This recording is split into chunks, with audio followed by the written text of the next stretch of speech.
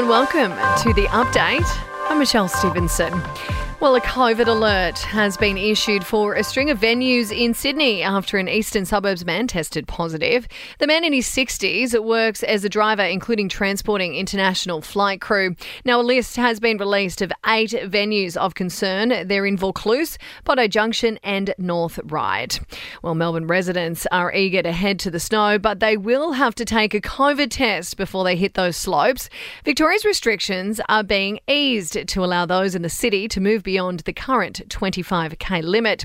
But the state's acting Premier, James Merlino, says extra layers of protection are still needed. That means a requirement for everyone to get a COVID test within 72 hours of departing for Victoria's alpine resorts and a negative result.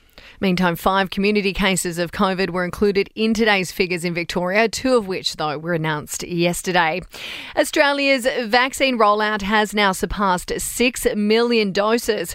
152,000 injections were administered in the 24 hours to midnight nationwide. Federal Health Minister Greg Hunt says it is a positive sign. We are now at 62% of the over 70s in Australia that have been vaccinated and 45% of the over 50s. Good news for workers. The Fair Work Commission has decided to increase the minimum wage by 2.5% to $20.33 an hour. Now, that takes the new rate to $772 a week from the start of next month. And how good is this? Hollywood star Russell Crowe has unveiled plans to build a new film studio. It's on the New South Wales Mid-North Coast. The Oscar winner wants to take advantage of the increase in films that are being made in our country by bankrolling the Coffs Harbour project. And if the plan continues to get the support it needs from federal, state and city levels of government, then that seed that's become a plan can actually become a reality. In sport, and still no AFL crowds in Melbourne, although there will be a 25% cap on Friday night's Geelong and Western Bulldogs game. And the Socceroos will find out on July 1 who they'll play in the third round of FIFA World Cup qualifying after beating Jordan.